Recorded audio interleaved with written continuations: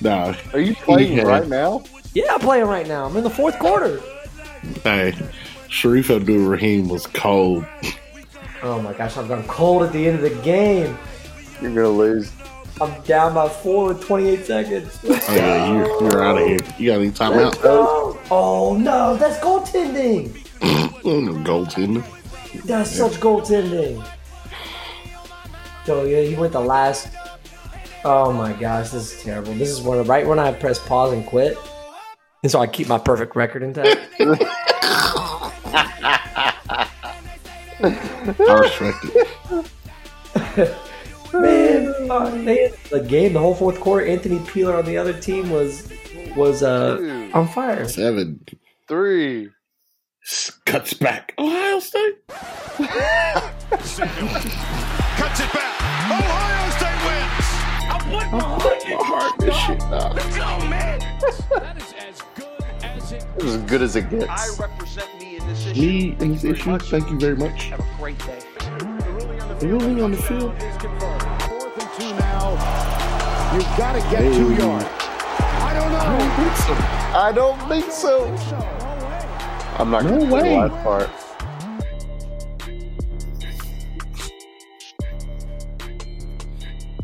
What's up, everybody? Thanks for tuning into the podcast. My name is Kevin Jackson. As always, I got my man AJ. The you podcast. doing, man? What is this? Ohio State? We got to start using the. The what? I said, you said, thanks for tuning into the podcast. I said, what is this? Ohio State? We got to start using the Peace of Mind podcast. You know, Ohio State filed for They the filed for it. trademark. I just Trademark for the. I just read it that they filed for the. Yeah. I respect it. I think, yeah, but you know what? Somebody tweeted out, said, how pissed is Miami right now? Because they have the U. So you couldn't use the in front of anything else related to universities? I don't know. If I'm Miami, I got to have the U trademark. Yeah, I mean, you would. It's got to be. Yeah, that's tough. Yeah, tough. Also, when you started counting down at the beginning of the episode, I thought you were going to pull a Dwight and go, all right, count it down. 30, 29, Just, 28. Just start at 3. What was I about to ask you?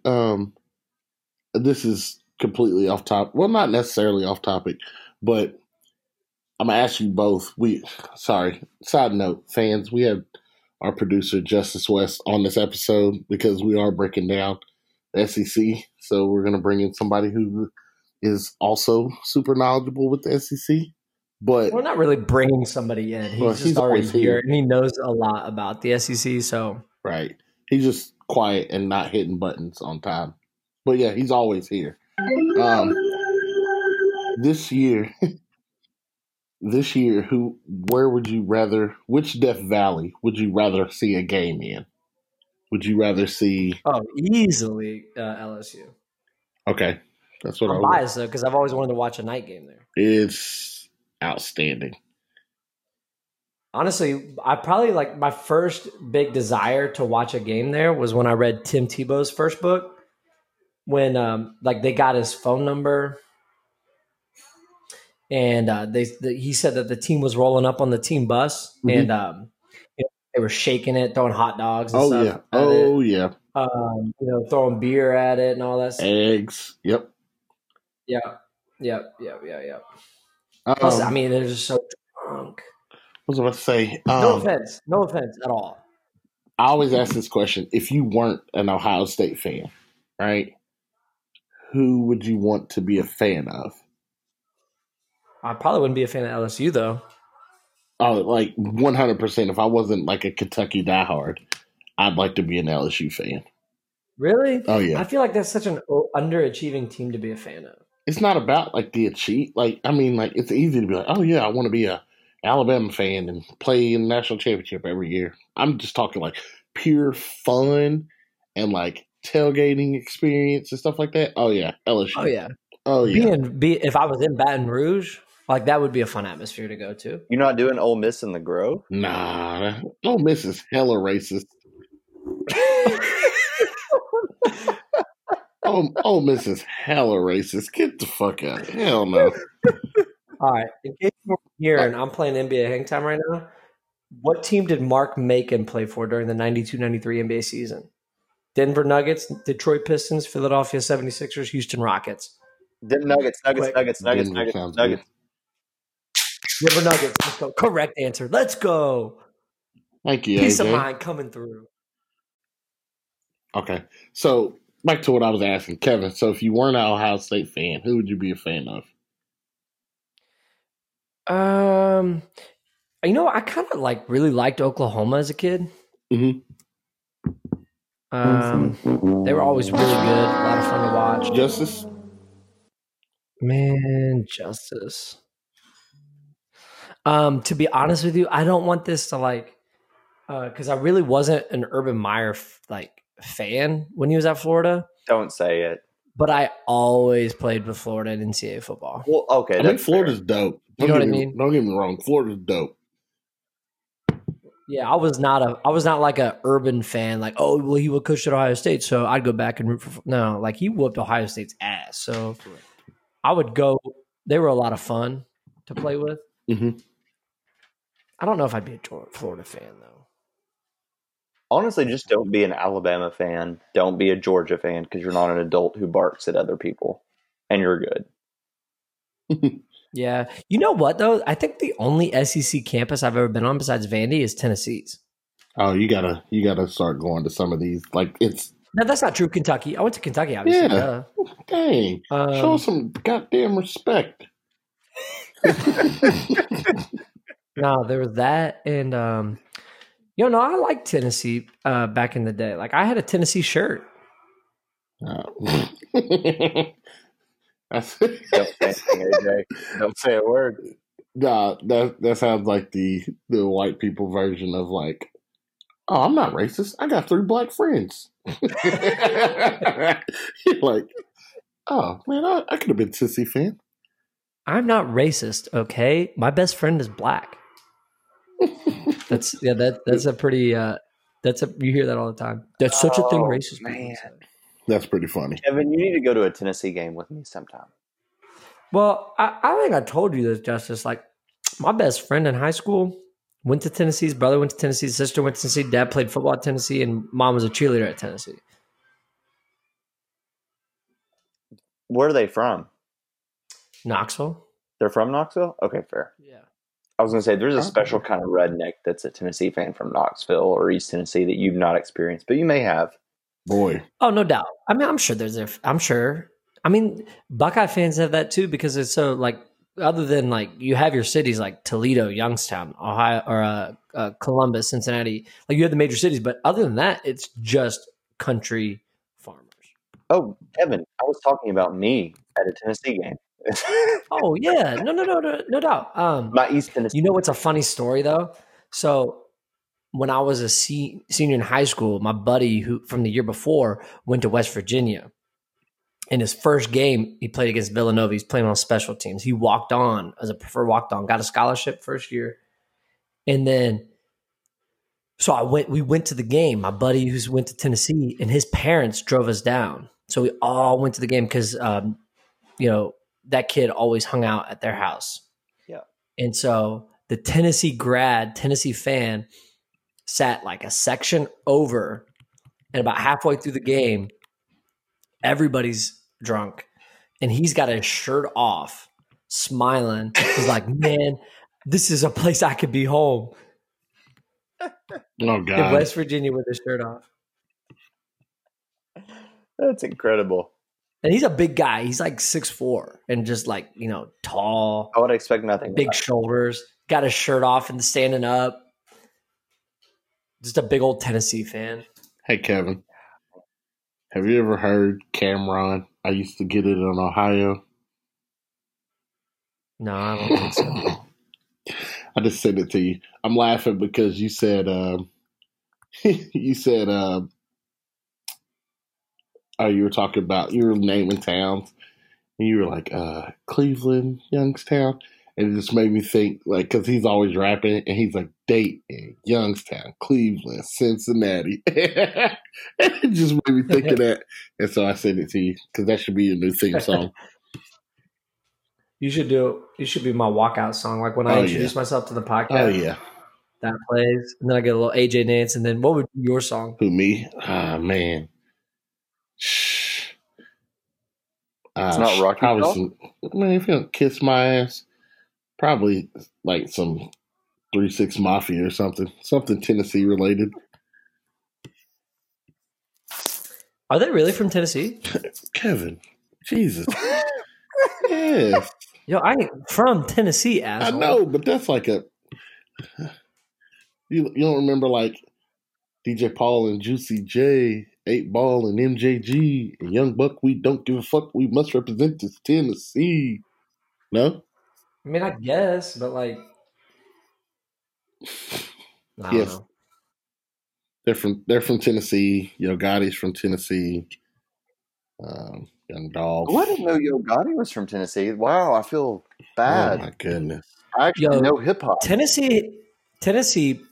I mean, it's got to be the most musical artists ever produced. Maybe across like all genres, I'm guessing. Gotta be. I don't know, man. Like by size alone, like California or Texas probably has the speed. Pound for pound, though.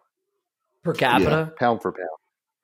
Like, you got Justin Timberlake and Usher alone, and that's like 2 of the top 10 ever. Justin is in like pop sales. Yeah, an entire industry too. Usher's from Chattanooga. He doesn't get to claim Atlanta. Yeah, he's definitely from Chattanooga. Nevertheless, Justice, you can use literally all that for our pre-intro talk. It's SEC time. As Kevin said, this is the 5th and final Power 5 conference that we're doing our breakdown on. Giving you guys a little twofer this week so we can be up to date for next week when we release our preseason episode. Kevin said it best, so I just have to relay the message that he said. You know, we saved the best for last. I will admit that the SEC is the unanimous like the champion. Listen, he said it. That was Kevin's voice, not digitally imposed or anything. He said it. So, yeah, we're going to get kicked off here. I guess I'll start. I think last year was a little bit of a dud. And I say that very respectably because my Kentucky Wildcats had a hell of a year. So it wasn't a dud for me personally, but I think for the conference as a whole, I don't know if we were as dominant across the board as we normally are. But I do think this year that there's a lot more, the middle of the pack is a lot better. You could see Georgia dropping a game or two. You could see Alabama dropping a game or so. A&M could surprise some people. So I think like across the board here, I do think that this year should be one of the better years in the SEC. Kevin, what do you think? I think it should be. I think the SEC, to be honest with you, if you take away Alabama, is pretty good. I mean, is that putting it fairly? You said if you take away Alabama, they're pretty good? Take away Alabama the past like couple years, and the SEC is like a pretty good conference. Like a really, like, you know what I mean? Yeah. I think it drops them down a lot. Georgia obviously helps out a lot. I think that's with most conferences, though. Well, I mean, like if you take Oklahoma out of the Big 12, I think no doubt. They're decent. I mean, now Texas has come to take that next step, and I mean, I saw a stat today. It was like if you took, to show how dominant Alabama's been the past 10 years, if you Alabama leads the nation in most wins in the past 10 years by like, I think it was like 12. Kind of like separated themselves. Everybody else's 2 through 5 is like all together. But then if you go the past 25 years, they like dropped to 11th or something like that. So it just goes to show you how incredible Alabama Nick Saban has been. Because, I mean, you think about it. He pretty much cannibalized the conference. I mean, they've elevated his standards so much that, like, people go through, just cycle through coaches.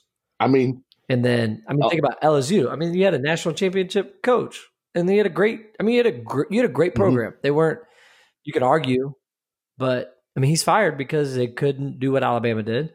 And the only other team that can go toe to toe with Alabama, Georgia, is pretty much built because of Nick Saban. Yeah. I mean, very similar to what the ACC is doing now, though, with Clemson. Well, you can say that.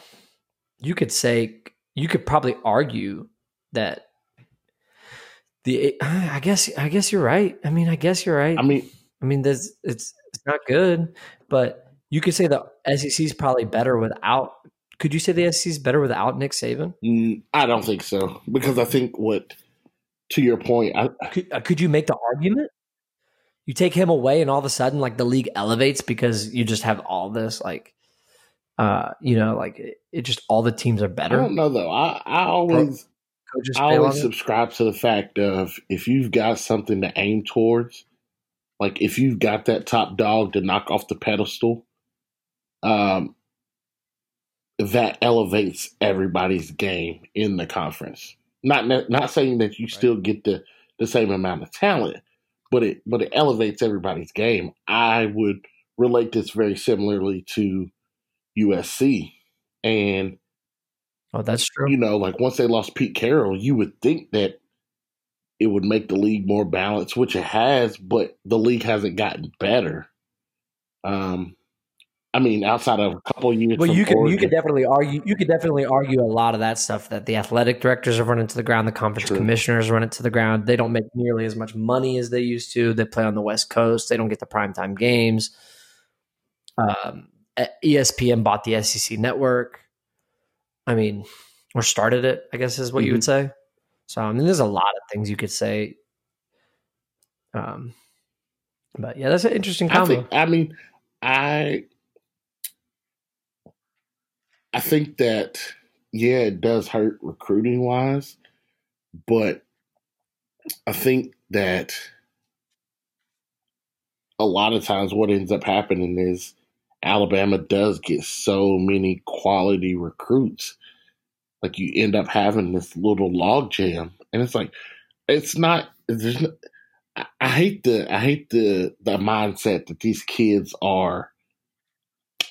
they want it less because they don't want to go compete for it. I don't necessarily believe that to be true. I think I very much agree to the go where you're celebrated, not tolerated kind of mindset. And I think that if you know you can play, Alabama may be a great fit for you and may be the top one or two teams in the nation. But, like, if I had to sit for 2 years, I'm minimizing my window of what I can showcase to become great and to put myself in position to go to that next level. Whereas you can go to, whereas you could go to another dominant school. You can go to an Ohio State and a Michigan. You can go to an LSU or a Clemson or a Florida State or Florida somewhere, and you could still get a lot of notoriety and chance to show your talent in major games, but you just don't have to sit. And a lot of times, well, you could say that like at Ohio State, because they got their position group with the DBs, they put so many in the league. Like, I was talking about Malik Hooker today, playing for the Indianapolis Colts right now. He played 1 season at Ohio State, but because he had a great year, and because of the notoriety of Ohio State secondary, of that position group, that all it took was 1 year. Yeah, and like, if you go to Alabama and you're a running back and you rush for 1,300 yards in a season, like, yeah, you'll go to the draft. But if you go to Alabama and you split carries between 3 top 10 number Oh, no, one that's running backs. that's a valid point. You may not put up the measurables to go for like first, second, third round. It's Yeah, you might not. Yeah, that's versus true. you could go to That's LSU true. and put up 1,100 yards and compete against the same amount of talent, but put more film out there of yourself to have a chance to go to the league. I think that ultimately, like, the balance comes into play eventually across the board and talent wise. It just sometimes it takes longer than others. Sometimes it manifests differently, but it always ends up playing itself out. Right. Well, do you want to give the recap of the SEC last year? You want me to take it? If you got it up, you can take it. If not, I can run through it. Well, I was just gonna break down the East and the West. Obviously, the SEC has been one of the most competitive conferences in putting national champion candidates into the national championship game, into the college football playoff. Last year was no different. Okay, in the SEC championship game, we had Georgia coming out of the East, facing Alabama out of the West. And it was a slugfest with a fake punt botched by Georgia. Still not sure why they did that. Man, eventually Jalen Hurts saves the day for Alabama. Alabama becomes the 2018 SEC champions. They go on to play Oklahoma in the college football playoff and then lose to Clemson 44-16 in the college football playoff championship. Big standout years from, as you mentioned, Kentucky out of the East with their first 10-win season ever. Is that correct? Yeah. Well, first in like 30 years. In 30 years? Mm-hmm. Then you had big years out of transfer quarterback Joey Burrow at LSU, kind of elevated the LSU program back to national prominence, even though they still can't get over the hump against Alabama, losing 29-0. They also had a 10-win season. Then you kind of saw the comeback of Florida under Dan Mullen, also with a 10-win season, clearly playing second fiddle to Georgia. So this year, who do you got playing in the SEC championship game? Yeah, it's you'd be crazy to go against Bama, Georgia, and you would. I don't think that's and I don't even necessarily argue because I don't think that's a shock to anybody. I think on paper and what they've proven in the past 2 years, they're a cut above everybody else in the league right now, which is fine. I just think that right now they're in the best position to go back. Now, that's not saying an injury here or there could happen, but as it stands right now going into the season, I think you got to say probably Bama versus Georgia. Right. Well, Bama and Georgia both have to replace, I believe they have to replace both coordinators. Georgia replaced offensive defensive coordinator, promoted from within. And I know that from an Alabama standpoint, you had Mike Locksley leaving. And who's their defensive coordinator last year? I cannot remember. I think he's gone too. But nonetheless, I had them picked as well, Georgia and Alabama. But it'll be very interesting to see if Georgia can get over the hurdle. I feel like they lose a lot. They lost a lot, I should say. A lot of wide receiver position. And they lost the tight ends. They lost a lot on defense. I don't think it'll be an issue replacing them. It's just, can they gel, stay healthy, all that stuff. Because I think the talent's going to be fine. And then when you've got a quarterback like Jake Fromm, can steady the ship, then you got a shot. Especially if you want to beat Alabama, you have to have solid quarterback play. I don't know if Jake Fromm's a quarterback to beat Alabama, though. I mean, historically, those kind of quarterbacks don't beat Alabama. In his defense, he's whooped the Alabama starting quarterback's ass 2 straight years. He just can't beat the backup. It's true, and they still lose. he just can't beat the backup. Right. it makes me feel better that DeAndre Swift's back. Yes, very much. Because that dude's a monster. So, but obviously, if you look at the threat, the biggest threat in the East for Georgia is the Florida Gators. Yeah. I mean, would you agree with that? Yeah, more than likely, I would say. If you're looking at a potential East threat, it'd probably be Florida if you look at consistency and recruited talent across the board. Probably Florida. Yeah.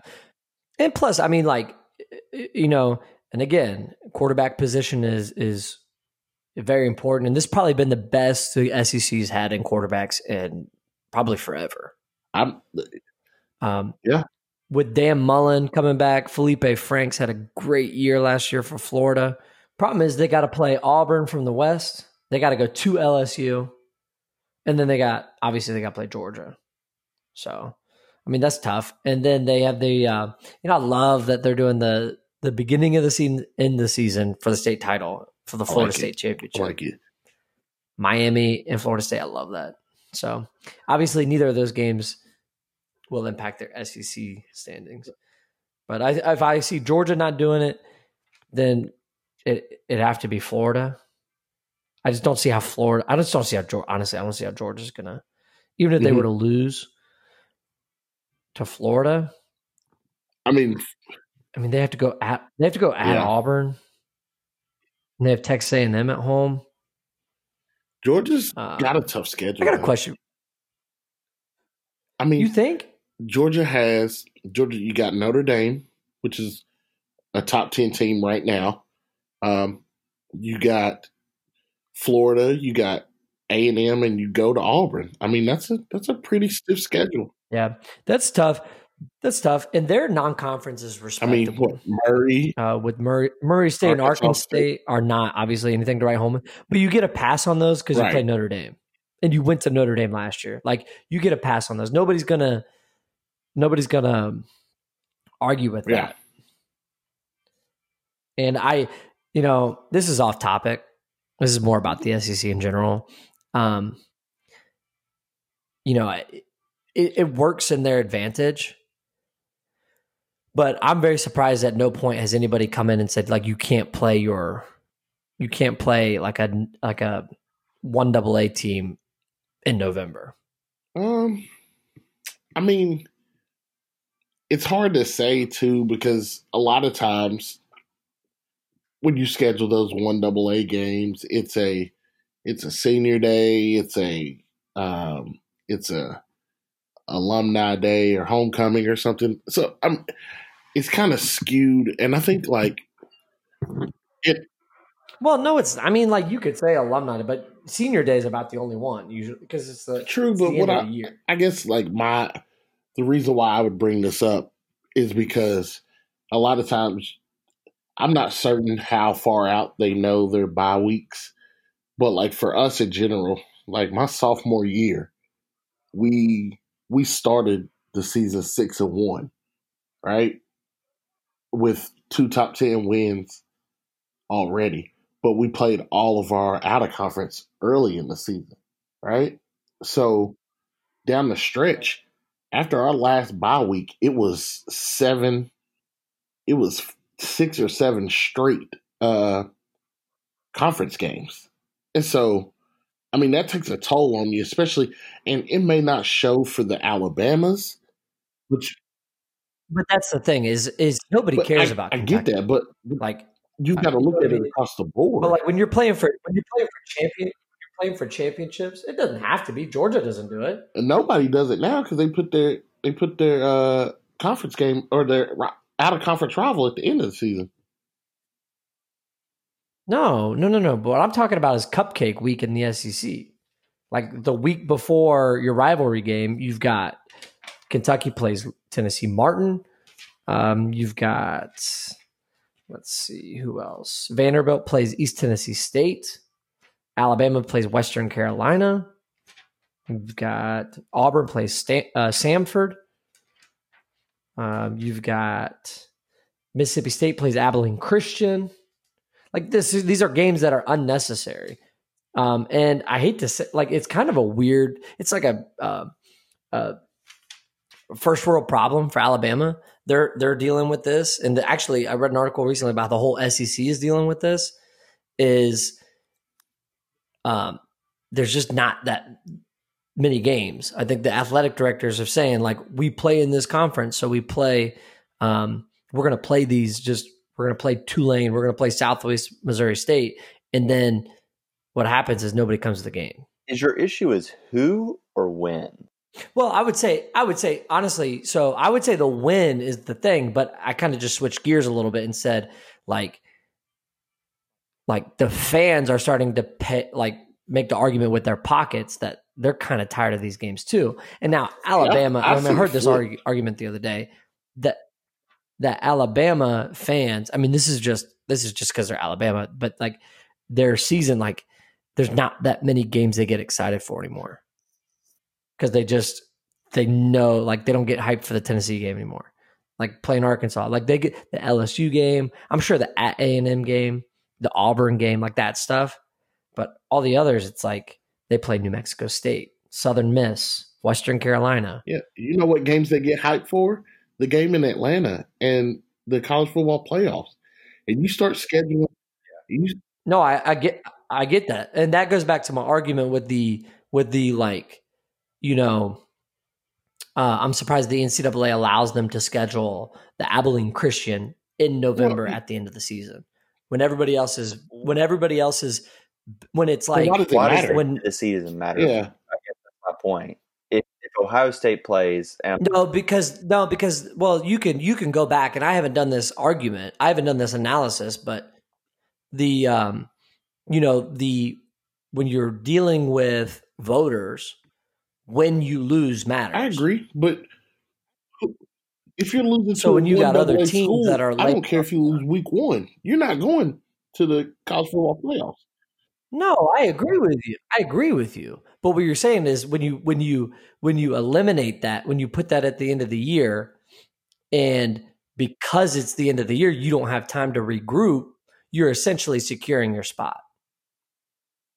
But it's, again, I still don't see how it's any different than you're guaranteeing a win. But you're guaranteeing is what I'm saying. That's the point. I get that, but what I'm arguing is that when you do it at the beginning of the season, it's one thing. But when you're doing it at the end of the season, when everybody's banged up, everybody in America's banged up, and you're essentially getting a bye week at the end of the season. Yeah, I think it's smart. Like you're playing the long con here. Like, no, I agree, but I'm just saying from a couple of arguments, I'm surprised the NCAA has allowed them to do that. One, and number two, it's very interesting for this perspective because it's coming out that, you know, like the fans are starting to say we're tired of seeing it too. Can I ask you a question? Go ahead, Justin. NCAA. No, sorry. If you're the NCAA, you're saying I'm surprised the NCAA allows it. You would rather Alabama play a neutral site game against a Power 5 conference team, right? And then have 2 cupcakes for your out of conference. Doesn't matter where they play them, as opposed to Ohio State going, again, not to pick on you. It's Ohio State. I see no fault in them for doing this, but they're going Florida Atlantic, Cincinnati, Miami of Ohio as their out of conference. Alabama, like the NCAA as an organization, would rather see Alabama go cupcake in November, cupcake in August, and then Power 5 matchup versus USC, you know, whatever in the Georgia Bowl or whatever. Yeah, like I think to Justice's point, like, well, I mean, like I get it. I guess we're talking about two different entities. The NCAA wants business. Alabama winning late games so that they can get that revenue on the back end for the bigger games of the season.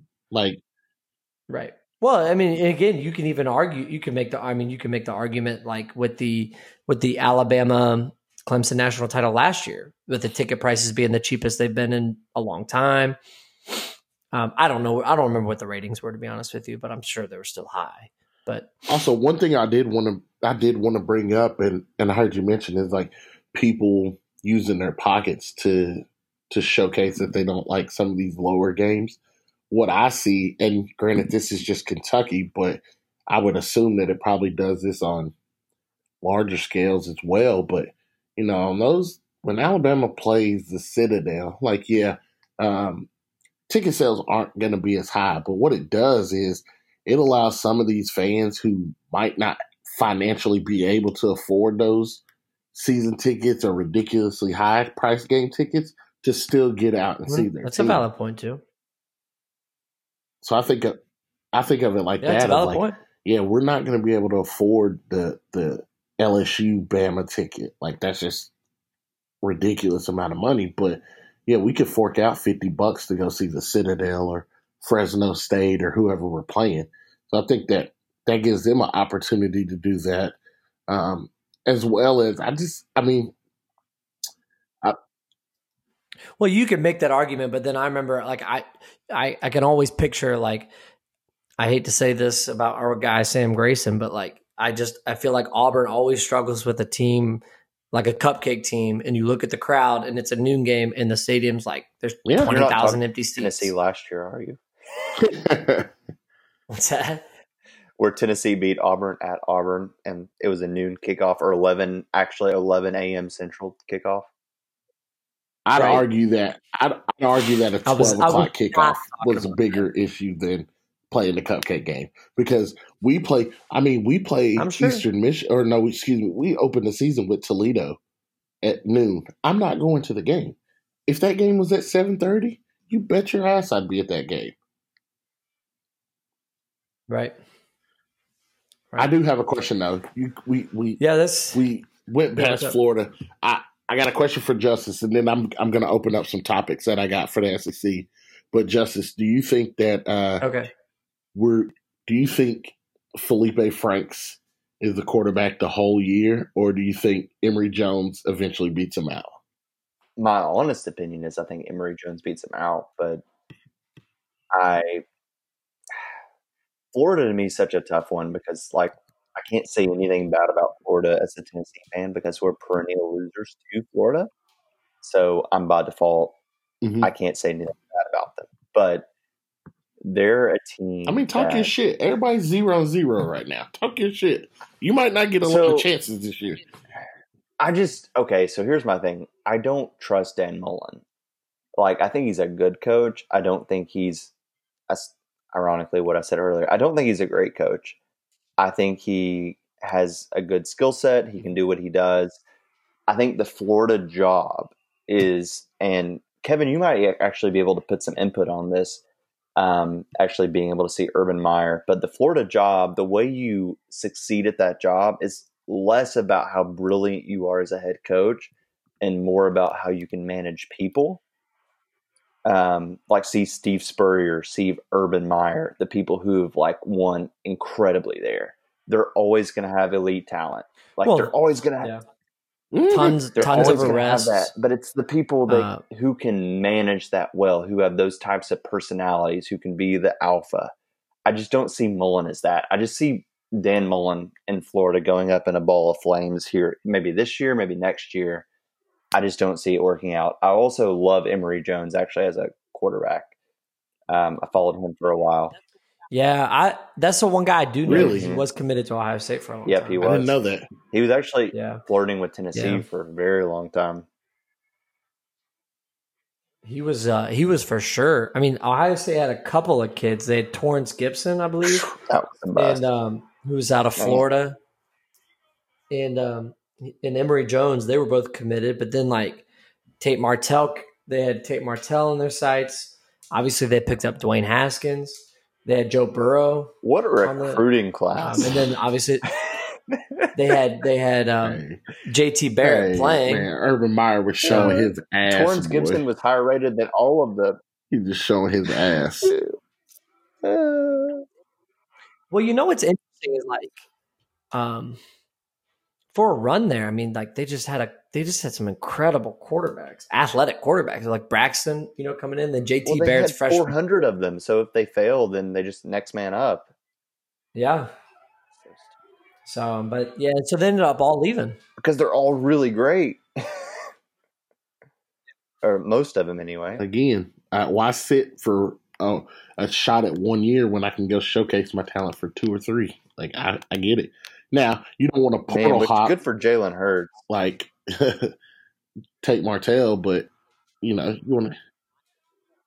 Miami Martell. You don't Listen, call him he Tate is Martell. He's Portal, Miami Martell. Porter Martell. He's existed in the abyss way more than he's been on campus. You know what? If the NCAA allows him to transfer again, it should be under the guidelines that he has to only listen to the Twilight Zone music for the rest of his life. It's stuck in the portal forever. My man's getting to see the world. He's got to go out west now. You've been up north. You've been down south. You got to go, you know where he should go? You know where I'd go? Go play at Oregon. Go to, Oregon. Well, yeah, of course. But I'd look at Oregon. I'd look at Oklahoma. Arizona State is where he's calling. Where's he from? He's from Vegas, yeah. right? I mean, he played at Bishop Gorman. I mean, he went to high school in Vegas, but I think he transferred to Vegas from so he's a California kid. So Arizona State, Arizona, one of those. He's from California. Yeah, Poway. He would get nothing done. He would get nothing Herm done. Edwards. Oh God. You play to win. All right, let's get back on topic here. Let's get back on topic. You want to break? No, I had down some top questions 5 I games? wanted to run by you. Just some SEC All right, go for it, questions. I just want to.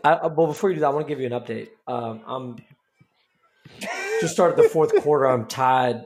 Cleveland Browns versus Chicago Bears in You're out of NFL Blitz control. 2000. So. Okay, so we got to start with the home team. I know my take. I know my response, but I want to hear from you two. Is Kentucky primed for a fall off this year?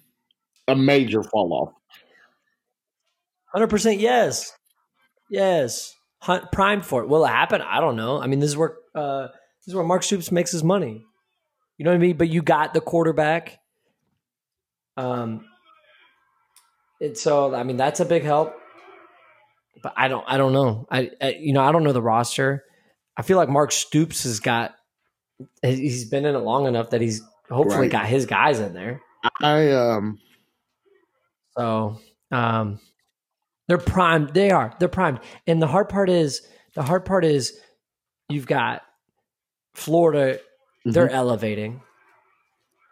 So I mean it's tough when you really are got a competitive shot at number 2 in the league, and then now it's going to be really tough for you to be 2 in the league.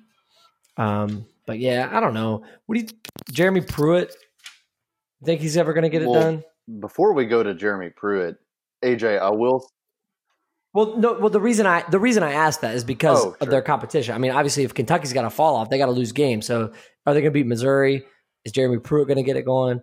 Is Muschamp ever going to get it going in South Carolina? Well, the thing about Kentucky is, and AJ, I say this incredibly positively. I'm optimistic for you guys in a good way. I think there is a fall off in a good way. Sometimes you rebuild, you lose a lot of guys that are super important and super talented, but you're getting a good recruiting class. You got momentum. You fall off, but fall off doesn't mean terrible. Mm-hmm. You're 6 or 7 wins and you're competitive in all the other ones. You have a lot of momentum going forward still, and it propels you further in the next year, kind of where you have a better quarterback. Also, my big fall off is 5 and 7. I'm saying fall off, and I'm saying 6 or 7 wins. Kind of deal. And I'm saying, and I say fall off 6 or 7 wins, maybe even 8 if everything matches up perfectly. And I think that's positive for Kentucky because Scary Terry is not going to win you where you're wanting to go. I think everyone agrees with that.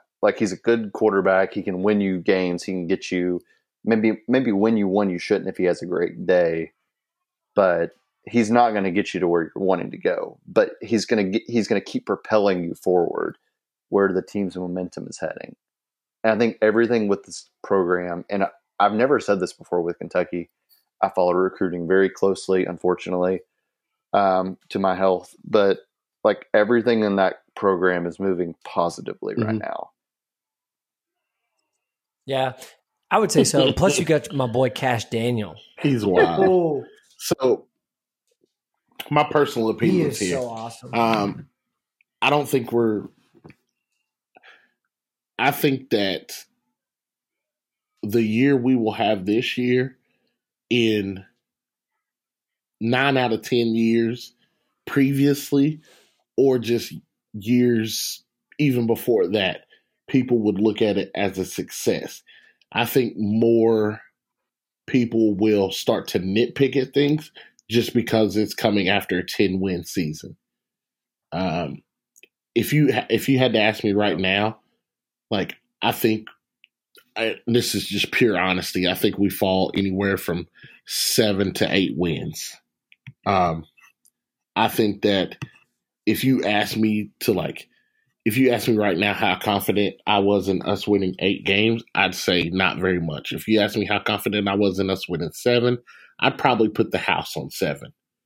Just because, I mean, if you look at our schedule, we should win our 4 out of conference games. It's just that simple. Like, you have to win those 4 games. Arkansas is still rebuilding, so that has to be a win. I've got Kentucky at 8 with 2 toss-ups and 2 guaranteed losses. That's what I was gonna say. I would say Georgia's our only guaranteed loss on the schedule. Only one. Okay, I agree with that. Because 100% chance of losing. yeah. I would say that's the only definitive one. Like right now, I'm going into What percentage would you put Florida and Kentucky? What's at Kentucky? I'd say 60-40. Okay. I mean, I would favor Kentucky, or I'd favor Florida in that game. But you got to think, like, the game last year, although it ended close, wasn't really close. We pretty much manhandled Florida, and it wasn't close at all. We pretty much manhandled Florida. Here's what I wonder, though, is like a lot of those games were so close. Did anybody else play? Or is it a sense where you had to rely on your guys to win, and now all those guys had to play all these games, and now they're all gone, and everybody else is like, you got good players, but they just haven't played yet. Possibly, but I think that, like, I know Terry put the ball on the ground and threw a pick in that game. I think that we had a couple chances to really put our foot on their throat and didn't. And while I do think Benny did a lot of tough yard toting, up front, we manhandled them. Our offensive line just blasted them the entire game. So I think you can substitute other backs in that. And if you're getting that same effort up front, it's going to be hard for Florida to stop that regardless of who's at running back. I think that having them at home gives us an added bonus. And I also think, like, not having the streak anymore. Like, I think people fail to really wrap their minds around, like, what a streak like that does to you mentally. Like, you could be in close games. I remember it was the Tennessee streak too. It was a 7-6 ball game my freshman year in the swamp. And even if in a 7-6 game, I was still kind of like, we ain't really ever been here before, so I don't really know how to react, you know? Like, or Tennessee games. Like, there's been times we've been up on Tennessee heavy, and it's just like one of those things where it might not even be a big play, but it might be like a 3rd and 3, and you hit a guy in the backfield, but he somehow shakes loose and gets 4. And it's just like, that's typical Tennessee. Like, you got them where you want them. You're up 10. All you got to do is, get a turnover on downs, get the ball back on a 3 and out, and really, like, insert your will. And they pick up just an ugly first down, and then the drive continues, and they get 3 out of something they shouldn't have got. Then you go 3 and out, and they get the ball back. And it just kind of, like, mentally it wears on you when you haven't beat a team in 30-something years. So I think, like, not having that monkey on your back, now you just walk into the game and you play. Like, you just show up and you play football. To me, I would say both teams are probably coming in 2-0, 3-0 into that game. And it's going to be one of those games that decides pecking order in the East early. And, I think that when you've got two veteran quarterbacks, I'd probably give Felipe Franks a little nod over Terry. But I also think that without Benny, the offense is going to have to grow. Like, you're going to have to trust Terry to do things. I think last year we were reserved because we could be, because we had Benny. Whereas now you have to trust Terry to make some plays. And I think to both of y'all's points, sometimes that will bite us in the ass. And eventually what you hope for is that he grows through that process and he comes out on the other side. And it's like, we have our quarterback for the future and for the rest of the season and the future. How old is Terry? He's a senior. I'm pretty sure he'll be a junior this year. Wasn't he a JUCO guy though? Yeah, only after 1 year though. Oh, gotcha. But yeah. So I think if I look at Kentucky's schedule, I got win against Toledo, win against Eastern Michigan, loss against Florida, toss up against Mississippi State because it's on the road. I think Mississippi State's not going to be that great. But, it's on the road. I always mark that a toss-up because that series is weird. I always mark that a toss-up. Yep. At South Carolina win, Arkansas win, at Georgia loss, Missouri win, Tennessee toss-up, at Vanderbilt win, Tennessee Martin win, Louisville win. That's how I look at it. Like, that's honestly how I would put Tennessee as a win, but, I mean, you can't. Yeah, no, you have to put it as a toss-up because clearly we were the better team last year, and they beat up on us. And it's that weird Tennessee voodoo with Kentucky. It happens all the time. Like, we'll try to the year we broke the streak, we played a receiver at quarterback the whole game and beat them. Like, it doesn't make sense ever. But I agree with you there. I think ultimately we covered this early on in the podcast lifetime, but I think that you have to bridge those gap years. We talk about it all the time. You got to bridge those gap years. And I think right now we have a hell of a class. We had a hell of a recruiting class this year. This coming season, we have a hell of a class. The main thing you got to do this year is win football games to keep those recruits that you have and bridge the gap with your fans. So if you're putting up a 7-8 win season, the majority of the Kentucky fan base will respect that and also look at that as a success because you are losing so much from a great team the year before. And it puts you in a place to continue that ball of success moving forward. So it's got to you have to manage these off gap years the best of your ability. So I think that's where Kentucky is at this year. But not to make this all about Kentucky because this is the SEC. So I want to jump back to some of these questions for y'all. All right. We got year 2 of Jimbo at A&M. I think that A&M is a great team, but boy, do they've got their work cut out for them this year. Like, the schedule just doesn't shape up well for A&M. And I don't think it will be indicative of the team that they have. Like, I feel like they might be 8-4 and just roll into the Alamo Bowl or something and just smash the team they play. Yeah. I always wonder why they can't just bail on that Clemson game. Just like, can we kick this? Can we punt this for like 3 more weeks or 3 more years? Yeah, I don't know what kind of agreement they did, but a few years ago, Vanderbilt and Ohio State had an agreement, and Vanderbilt's like, nah, we don't really want to play anymore. And so they just canceled. Well, I mean, if you're A&M, I don't think A&M fears Clemson, and they shouldn't. I mean, I don't think so either. But at some point, it's tough because if you go 9-4, Jimbo goes 9-4, and then they go 8-4, and it's like, you know what I mean? Pressure's a funny thing. I mean, it is, but I look at their schedule this year, and I'm like, whew, boy, that's just a tough schedule to bounce back and play against. But I look at their schedule next. But that's a sign of a mediocre program, though, man. Those people paying the checks, they don't see that mediocre. They want the 3 games that we have them slotted to lose are against the top 3 of the top 5 teams in the nation.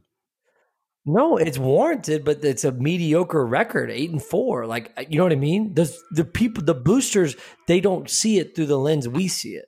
They see it as we're A&M. We're the best program. Like, why aren't we winning these games? This is ridiculous. Coach, I don't necessarily agree with that. I think that A&M boosters are looking at this like, we got Jimbo here for a reason, and we're looking at the schedule like, hey, we just got the short end of the shit stick this year. No, but that's my point. Is because if you know you only get that so many times. I get it, but okay, so like this is so, and I get this, but that's what I mean though. Like if it happens this year, and then all of a sudden you look at 2020, and maybe you lose a game you shouldn't. Looking at their 2020 schedule right now, they play Abilene Christian, North Texas, Colorado, Arkansas, Mississippi State, Fresno State. They go at Auburn. They go at South Carolina. They got Ole Miss, Vandy, Alabama, LSU. They're steamrolling through that schedule with at least 10 wins next year, at least. 1, 2, 3. You know, but here, let me give you this scenario. So if they go, what is that? 13. 1, 12. 2, 3, 4, 5, 6, 7, 8, 9, 10, 11, 12. Okay. Let's say, God forbid, they go 8-4 this year.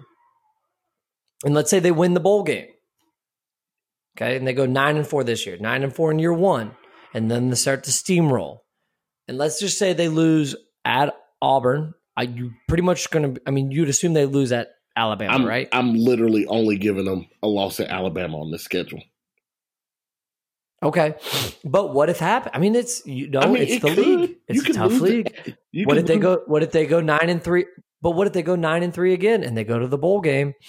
And what if it turns into 10-3, 9-4, and this was supposed to be our year? And then all of a sudden, it's like, well, hey, coach, we paid you a lot of money. You're sleeping on Texas A&M this year. So I think, look at Texas. That's what I mean, because I think they need to do better than 9-3. A&M, go ahead. Oh, I think they're way more stacked than you guys think. It's because they don't have the flashy quarterback position.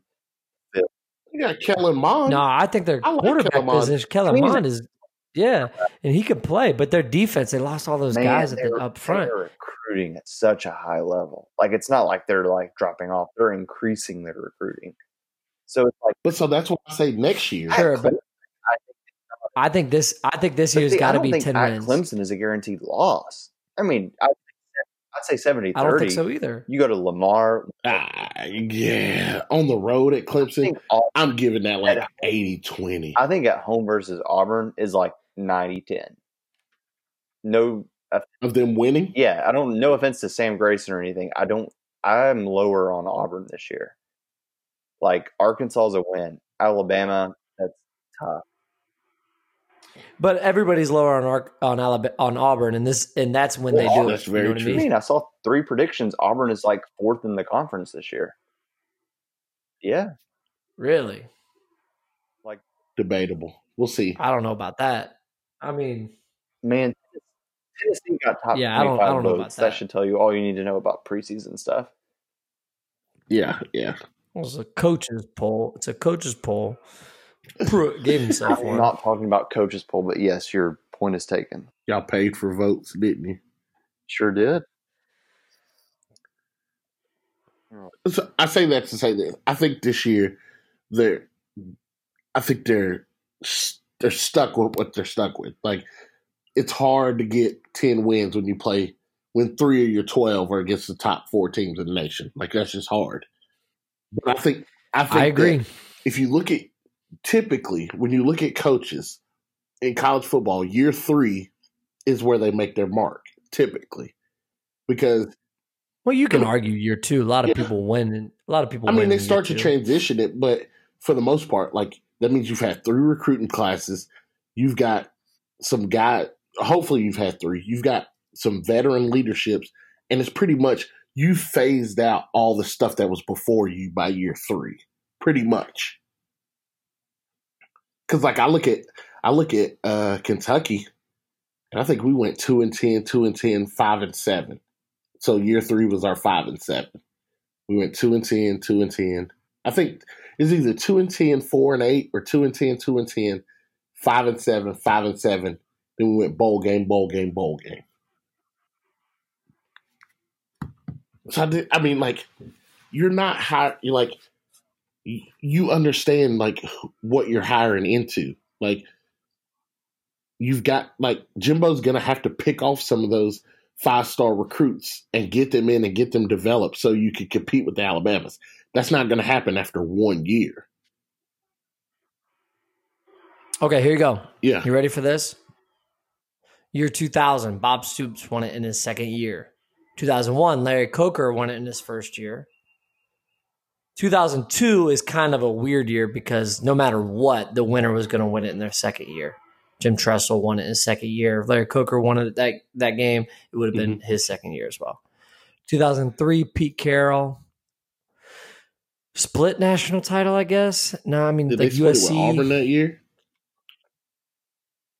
I don't know why New York Times is saying that Nick Saban LSU. Probably because the NCAA stripped USC of its title. Not in 2003. That's not. That wasn't 2003. That was 2004. So Carroll won it in 2003 in his third year. Pete Carroll won it again in 2004 in his fourth year. Mac Brown is eighth. Urban Meyer at Florida in 2006 in his second year. Les Miles at LSU in 2007 with his third year. Meyer again in his fourth year. Saban in Alabama in his third year. Gene Chizik in Auburn with his second year. And then you got Saban. We got to put an asterisk on some of these. Like, goddamn, if I had Cam Newton my second year, hell yeah, I'm winning it. Like, yeah. Like, wait a minute. I get what you're saying, but I also, like, if you look at those schedules, these teams weren't playing 3 of the top 5 teams in the nation. Yeah. Well, preseason. But I mean, like, preseason, postseason, however you slice it. Like, I think everybody agrees that Georgia, Alabama, and Clemson are 3 of easily the best 5 teams in the nation. I'd agree with that. I'd say 3 of the top 8. I don't care how you slice it. I don't care what bias you play. You got to look at it and say, top 8 teams, it's got to be those 3 are in there. Because you could argue. I think you could go to the top you 6. could. I'm just saying, like, you could argue Ohio State, Michigan, Texas into that with those. And then, you're right on 2 of those. well, I mean, like, you wouldn't say Michigan, but I think, like, the majority of individuals across the country would put Michigan in that. I mean, you'd put Oklahoma in honestly, there, too.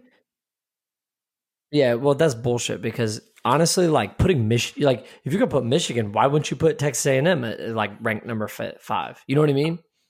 What is Michigan? I mean, you wouldn't, but I would say, like, based upon how everybody's projecting this season to play out, they would put Michigan in there. Wouldn't it be wild if just chaos happened? I think that's probably what makes what's made college football so boring the past couple of years is the chaos hasn't ensued. Could you imagine if, like, A&M was in the hunt and, like, I don't want to wish an injury on anybody, but, like, if, like, you know, Alabama loses to Auburn, they go on the road and lose one that they shouldn't lose. You know, maybe it's LSU. It would be so refreshing. It would be really refreshing. I mean, yeah, I love college football and I'm going to watch it and I still love it, but it'd be nice to see, like, LSU playing. Well, Texas isn't that the allure of college football? Like, overall, it's like, okay, you don't really have a playoff like we have a playoff now, but the whole point of it is the regular season matters. Every single game matters. Okay, well, that's great. Right. But when the regular season becomes so predictable and the same teams are there every single year, it kind of loses its luster. Where it's when you have the upsets, you have the random team come out of nowhere, the random player become a Heisman contender out of nowhere. That's when it gets fun. I'd agree. Yeah. And that's when you get into like the little, I mean, there's a bunch of articles about it and I can't cite them off the top of my head, but there'll be, like, people who break down, like, the impact of loss on rankings for certain teams. And, like, that's kind of like, for a while there, it seemed like Alabama was always tripping up on somebody, but it was like, it doesn't matter. Yeah. You know what I mean? They're going to get in anyway. They're going to get the benefit of the doubt. All right. So my next question is, what will Kelly Bryant do at Missouri this year? I have no idea. I really don't. I think that I think he had a better chance being Lawrence's backup. nah. I don't know, man. It's just not the same as Missouri in my book. I agree. I think that, but I think like Missouri's returning their top running back, and I think they have like two. They got a big tight end, 3 linemen. They got a big receiver. So I mean, like offensively, they got something coming back. Yeah, I guess they're gonna have to put it together. I think that he could be really, really good. I just don't know how his game is going to translate to playing with, and I don't think this is by any stretch of imagination a shot, but it's lesser talent than he's used to. I mean, that's true. I would say that. I mean, if you put honestly, like they're going to be, the ones are probably not. The ones are less talented, but they're on scholarship too. I think the difference is the depth, and this just happens to be a year for Missouri that they're going to have the depth. You know what I mean? Yeah, that's fair. So that's good news for him. I'm looking at the schedule. They got at Wyoming, win, West Virginia. You hope you'd win that game. I mean, yeah. Southeast Missouri State, you got to win. Yep. South Carolina, they blew that game last year. They lost 35-37 on the road. Flood Bowl. Troy, you got to win that game. Ole Miss, you got to win that game. At Vanderbilt, you got to win that game. At Kentucky, you would think if you're Missouri, you're going to win that game. You got more coming back. You got more coming back than Kentucky does. Missouri's got to do their damage early. Because then they got at Georgia, Florida, Tennessee, at Arkansas. So they're going to get beat up. Yeah. Missouri has to do their damage early. I agree with what you're saying. I think that, and I think I'm almost positive we said this on the Big 12 breakdown, but you'll know who Missouri is by week 2. Like how they perform against West Virginia will tell you what they'll be for the rest of the year. Why do you say that? Because I think it's a competitive team. I think West Virginia has, how we always see Big 10 or Big 12 teams play the SEC, and they spread them out and they really make their defenses look vulnerable. Offensively, though, like Missouri should be able to move the ball. So if they are efficiently moving the ball, they've got a decent offense. If they're struggling to score against West Virginia, not that West Virginia is a bad team, they just defensively is not their characteristic.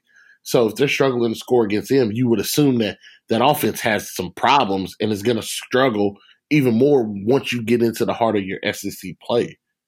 Well, you could make that argument, or you could say, hey, it's only week 2. Kelly Bryant's got to break in. I mean, you could, but as a senior quarterback who's played 18 games before, like, it shouldn't take you long to break in. The same thing we say about Oklahoma. Like, by week 2, you're going to know if Jalen Hurts can efficiently run that team to Oklahoma standards, or if there's going to be a slight drop-off because of his passing abilities in relation to the last 2 guys that ran the offense. I feel like you'll know 80% by West Virginia and 100% by South Carolina 2 weeks later. That's fair. Because you got week 1, week 2, and then you got the tune-up game, and then you got your first league play. Mm-hmm. And I think you'll know then. That's fair. Another one that I have Is it Georgia's time? You know, I feel like it's I picked Georgia to beat Alabama in the SEC championship game, Mm-hmm. and I picked it just because of the mentality of the team. Like, this is it. You got a quarterback. You got the chip on the shoulder. I feel like, honestly, like that is the thing that the X factor that I'm counting on from Georgia. I think it's tough, but I think I'm almost there with you. How about Georgia's crossover game being Alabama next year? Yeah, And it's a shame it doesn't happen this year. Oh God, that'd be a damn But slugfest. it's not going to matter. I mean, they'll both be up there next year. I think that while I agree with you, I think Georgia, the chip on Georgia's shoulder is going to do a lot for them this year. I hesitate because they lost so much in their receiving core. So much. And it's like, I assume that Kirby has been recruiting his ass off and has got guys to fill those voids. But, I mean, when you lose two just stud running backs and you lose a handful of starting wide receivers, like, you don't just come back from that easy, you know? Right. And so I think that it a lot like Well, so if I'm looking at this new incoming class, if you're looking at national rankings by position group, Mhm. Georgia's got the number 4 and number 5 wide receiver coming in as freshmen. Mhm. So, I mean, that helps a lot. Now, granted, they are freshmen, but like you said, they're recruited at such a high level. Ooh, excuse me. Yeah, it's going to be tough, but I do think Georgia can. I think offensive line, Georgia will be really, really good. So between that and bringing back DeAndre Swift, and I'm sure they have just ungodly running backs behind him, but having Swift being your main ball carrier, I think, What about who? I was going to say, I mean, if you look at their offensive line, you got junior, sophomore. Yeah, that's what I'm saying. Like, they're stacked. And then you got your quarterback, running back are both juniors.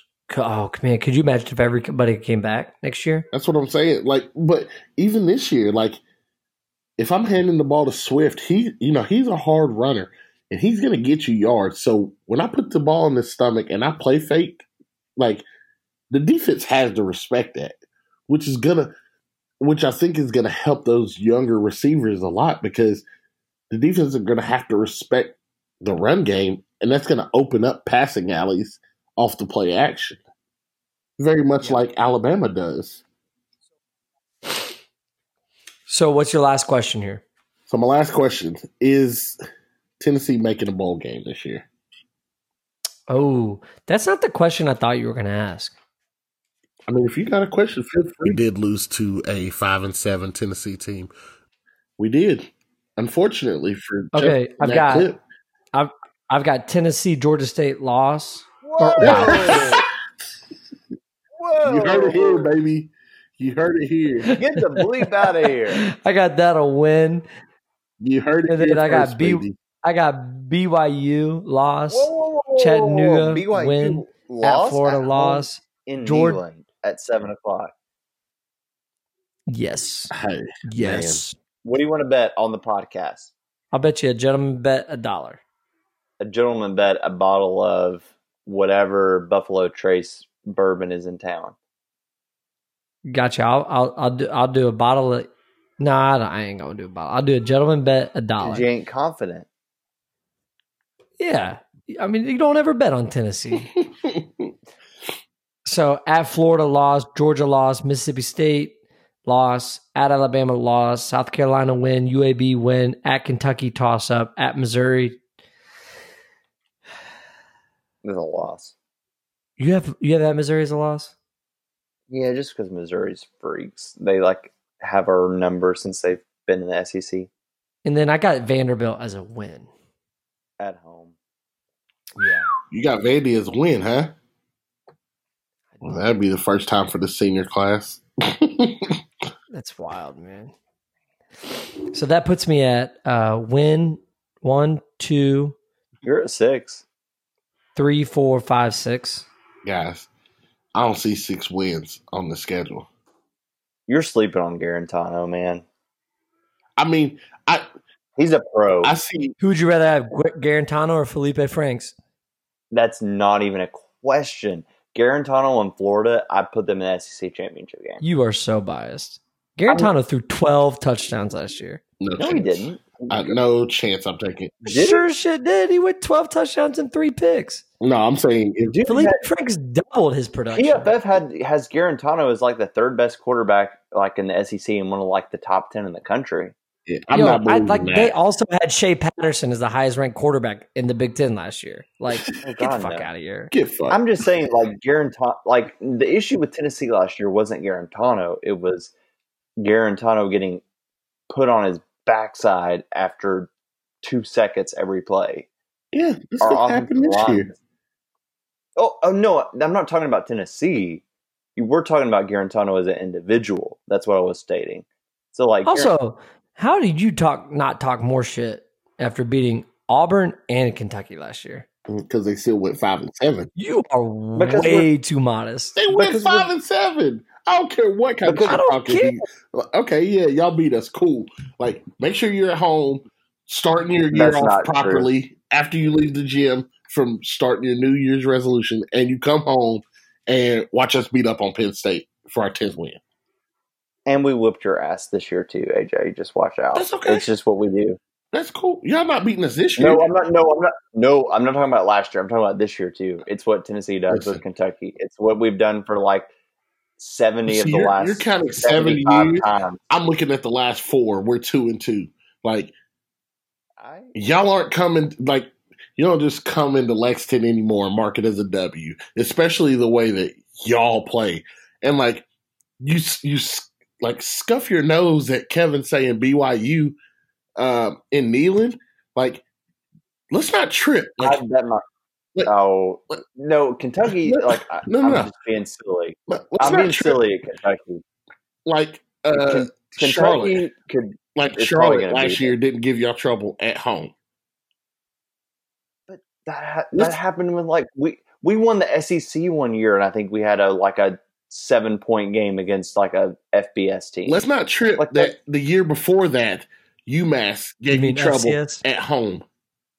Let's not think. Anything under Butch Jones, I don't count. Let's not think It's not- before that Appalachian State gave you trouble at home. Like, Who was the coach there? it doesn't Man. matter. Like, Tennessee fans are truly the it Michigan doesn't fans. of the South. matter. Like, you say it's at home, and I get it. Like, it's Neyland. Like, it's 105,000. Like, I get it. But, like, you're not gonna scoff at BYU like they ain't consistently winning 7-8 games a season. Whoa, AJ, that's not me saying like BYU of like a couple years ago. Like, that's me knowing college football and knowing BYU's down this year. Listen, That's not me.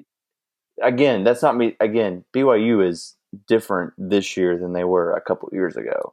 Like, they're way down. Like, as a program themselves, regardless of Tennessee or not. I get it. That's all but- I'm saying there. But Tennessee's not in a position to be in the bottom and point fingers and be like, "Oh, y'all are down this year." Like, you got to get up before you can point and say somebody else is down. We've been down for like 15 years. I've been saying that. Right. Nobody's. So there's no Been reason why questioning that. down BYU couldn't beat them. Yeah, but that's no different than like saying West End down couldn't beat McKissick. Like, it's No, hell It's- no, we couldn't. yes, it No, like that proven fact. We lost to them 4 straight years. Down, Oh, up, that's didn't not matter. true. Last year at home, a couple different things go our way. Like a couple bounces go differently. That's a win. Yeah, a couple different Man, bounces. that's the most rose-colored glasses like- I've ever heard of in my Like they're life. start running back getting bounced off the bus on I-40. Yeah, that's the only way we were going to win that game. That's not true. I'm a special teams coach. I guarantee you, me and Parks worked on those onside kicks for hours. We get like a hop that's like 6 inches further. 2 times, that's the ball where they don't score, and that's our possession where we maybe 50-50 on scoring. You're out of your For mind. those of you who don't know, I got to bring this back. AJ Justice and I coach middle school football here in Nashville, Tennessee. So that's what we're talking about. Oh, man. AJ, the question I was going to ask you is... Hold on.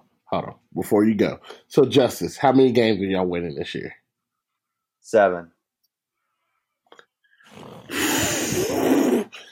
I bet a bottle on that for sure. What do you want to bet? Let's put it on the pod. I bet a bottle Eagle Rare y'all don't win 7 games.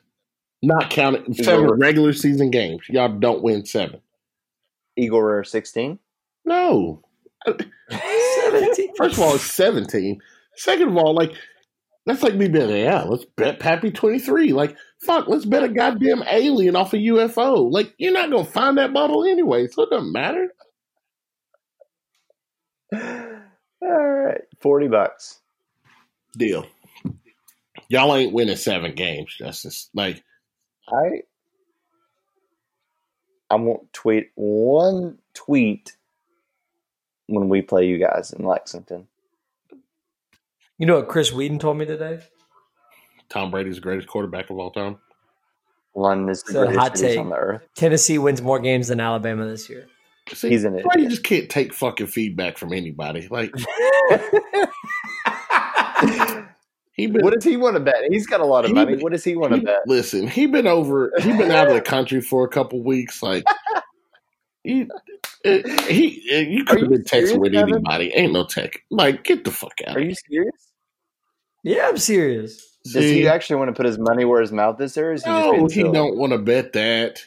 Oh, man. Because I'd like to put a lot of money on that. I put our, speaking for me and my wife, our mortgage on that. Tennessee ain't winning more games than Alabama. Me too. I would put my mortgage on that for sure. That's a bold move. Listen. AJ out here betting the house. Listen, before Alabama's second bye week, they're going to have more wins than Tennessee's going to have all year. Before their second bye week. Before November, Alabama's going to have more wins than Tennessee does. So the question I was going to ask you is, will the SEC get 2 teams in the playoff?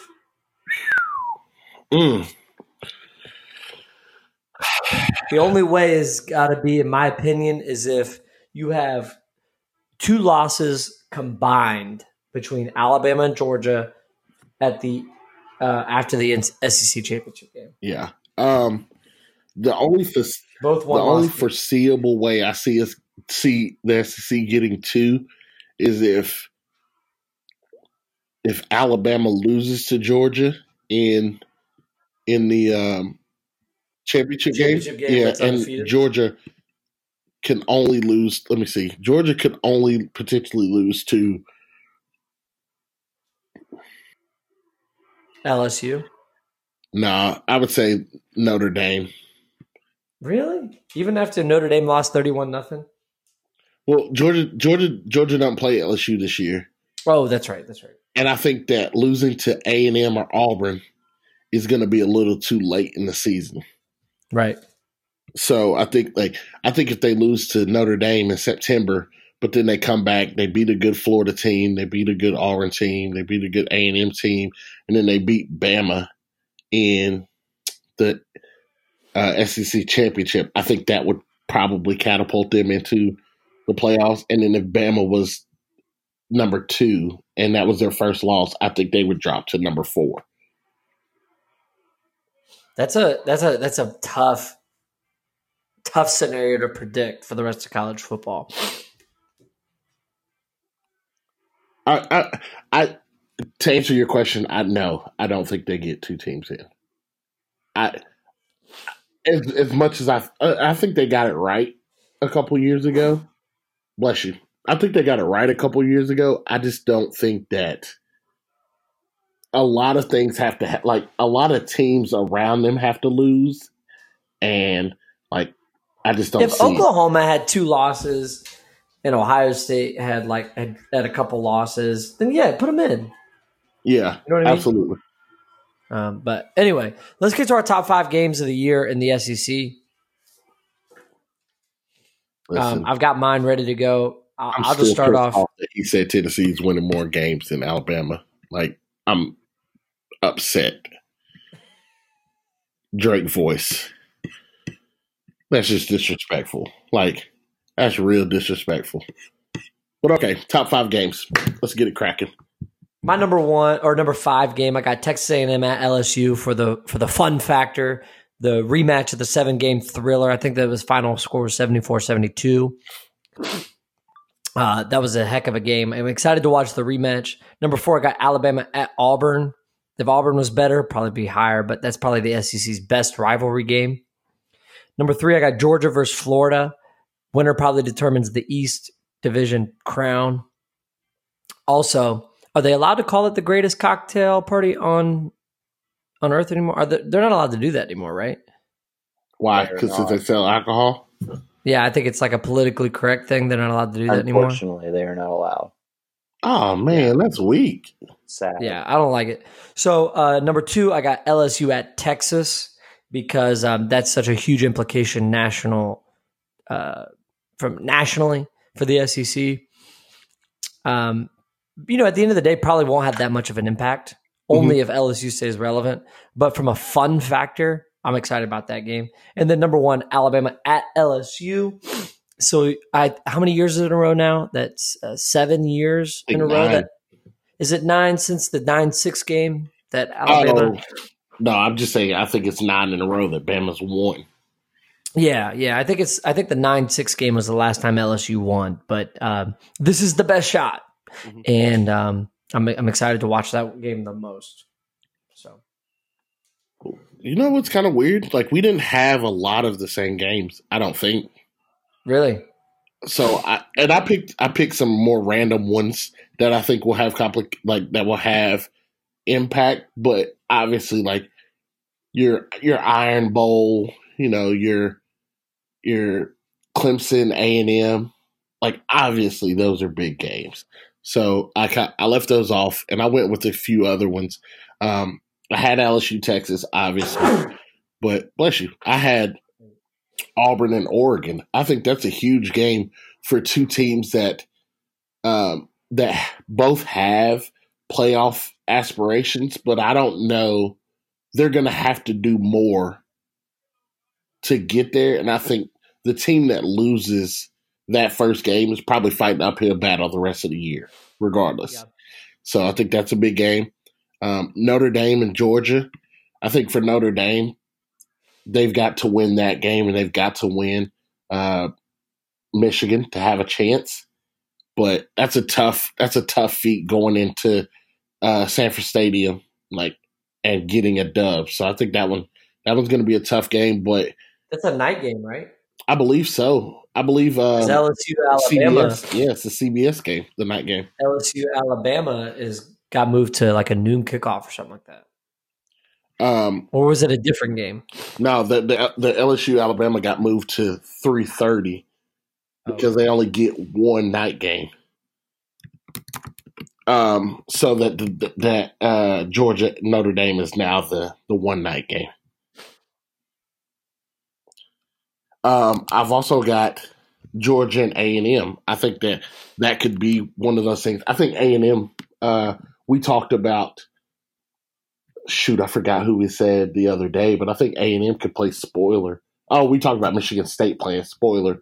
I think A&M has a chance to play spoiler for a lot of team seasons this year, and perhaps put themselves in position to make a run at things. So I do think that game will be a pretty good one. I got UT BYU. Like, I know we just argued about it, but I had it written down, man. Like, I think that game is going to be a big determinant whether Tennessee can get to 6 wins or not.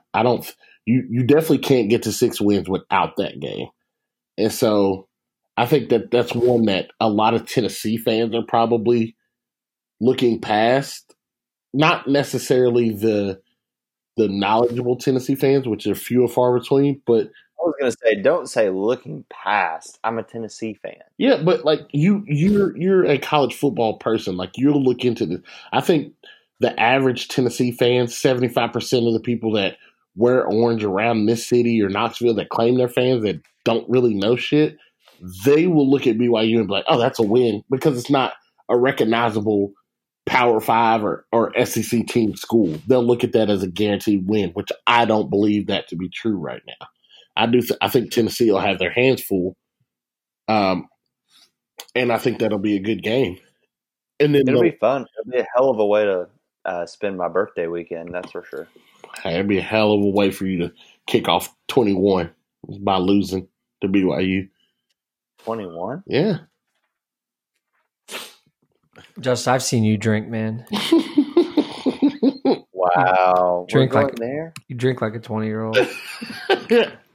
And then the last two games I got UK Florida because for all the reasons we touched on earlier, like now that the streak's been beat, like how do you start the next streak? Like does Florida come out and put a stomping on Kentucky and solidify themselves as the second best team in the East, or does Kentucky come out and show like last year wasn't a fluke? And do they show that, hey, we're here to compete with a lot of the teams in the East and across the SEC? So I think that's going to be a good early season game. Probably going to be a game that determines who finishes second in the East. And then the last game I got is Tennessee and Kentucky. Like, I mean, it's important. And I think for both teams, winning that game is probably going to, like, getting that additional win. Like, we all counted that as a toss-up game, but getting that additional win at the end of the season could really, last year it changed us from being in the New Year's Six Bowl to just being in the New Year's Day Bowl.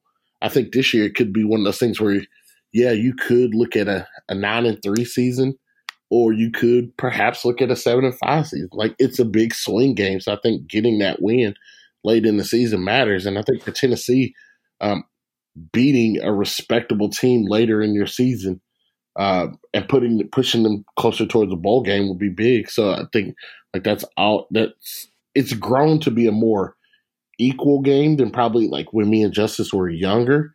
It's grown to become like a very much a toss-up game, and it's one of those things of like the team that wins that usually can mark their season as a success versus the team that loses it. Usually, not all the time. Okay, so I've made a little list here. These are the non-conference games, top non-conference games for the SEC conference. We've got West Virginia, Missouri, Miami versus Florida, Notre Dame versus Georgia, Oregon versus Auburn, Clemson versus A&M, Duke versus Alabama, Texas versus LSU, Florida State versus Florida, Purdue versus Vanderbilt, BYU versus Tennessee, Clemson versus South Carolina, Georgia Tech versus Georgia, California versus Ole Miss, Kansas State, and Mississippi State. Oh, you know what I didn't know? But Rich Rod is the offense coordinator at Ole Miss. At Ole Miss, yeah. Mm-hmm. So moving on up. All right, to wrap it up here, I got my offensive player of the year. I got Tua, probably the most recognizable one named athlete in college football. And then defensive player of the year, I've got I don't want to pronounce this wrong, but is it Dejon Harris from Arkansas? I believe so. I mean, yeah, I mean, he's returning, going to be a senior, 118 tackles, led the SEC in tackles last year with 118. So he's my pick to be SEC Defensive Player of the Year. You know what's crazy? This is the first conference where we haven't had one player line up. Really? Yeah. And I went out on. Do you have Keyshawn Vaughn at Vanderbilt? No, but I think he's really good. I just don't think Vanderbilt's going to win enough games for him to be Player of the Year. Do you have an Alabama wide receiver? I have an Alabama player, but not a wide receiver. Ooh. Who you got? You know my argument, man. A wide receiver could never win Player of the Year because they'd always defer to the quarterback who was throwing them the ball. I don't buy that, though, because Amari Cooper could. Blake Sims was average. Nobody else caught balls on that team besides Amari Cooper. True, but, I mean, Usually that's how it has. But I have Najee Harris.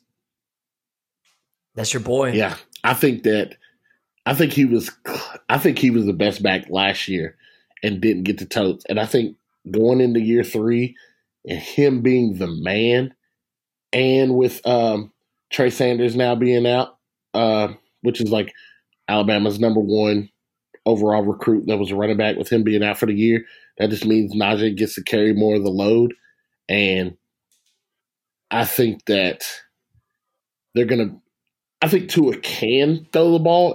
Obviously, he can definitely spread the ball around and do whatever. But I think they're going to go back to a little bit more of putting their foot on your neck and reminding you what kind of ball Alabama plays. So I think Najee Harris. You think so? I think so. With all those wide receivers? I mean, like, yeah, they're going to throw it, but, like, you got to pick your poison. Like, yeah, if you're going to play man to man or try to guard my 4 receivers, it's going to be a light box, and Najee Harris is going to have a field day. It's true. And like, it's true. Who you got for defensive player of the year? Defensive player of the year, I got Grant Delpit from LSU. Yeah. I mean, he's just a ball player. Right now, he's a little bit banged up. I think he's missed a couple of days of camp. I don't put too much stock. He was hurt at the end of last year as well, right? Yeah. I don't put too much stock into it, though. Like, I just think people right now are just, it's the middle camp. We talked about it. It's the dog days. I think that he'll be back, and he'll be another one of those great just LSU DBs that we talked about for some years moving forward. But I'm going to go with him. Do you think he's the first SEC defensive player off the board? Probably not. I think, I can't think of the Alabama lineman's name right now, but he's returning. Well, they got the linebacker Dylan Moses. Yeah, not him, though. I know he's Raekwon Davis. Is it Raekwon Davis? Let me look. Hold on. I'm looking. Well, they got the outside linebacker Anthony Jennings might be up there. I think Judy. Well, we're talking about defense, but yeah, I think that defense probably Raekwon or Jennings will be first off the board. I would guess. Maybe Trayvon Diggs, just depending upon like how healthy he is when he comes back. They got a pretty solid. Their secondary returns a lot, though, which is good for them. Yeah, they need it. I feel like that's always been it's funny to say, it's been their Achilles heel for, seems like, the past few years. Yeah. I mean, Patrick Surtain started all those games last year, and he's a sophomore, and everybody else is pretty much a senior besides Xavier McKinney. So, I mean, it's a very veteran-led secondary, so I would think that their defense, their back end is going to be a little bit better. Right. Dylan Moses, just another one in that long line of great Alabama linebackers.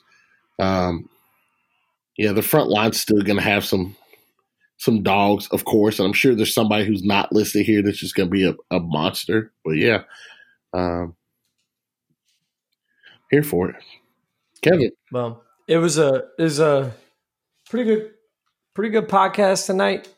Appreciate y'all listening. No doubt. Got to get breakdown into the SEC. It's the last one before we do our season preview, and we are now 11 days. Actually, you know what? 6 minutes away from being 5 minutes away. Or no, I'm sorry. Wow, I can't do the math. You got to cut that out. I will admit that the SEC is the unanimous champion. I will admit that the SEC is the unanimous. Please edit that out. We are 35 minutes away. Champion. Good fucking Lord. Just knock it off.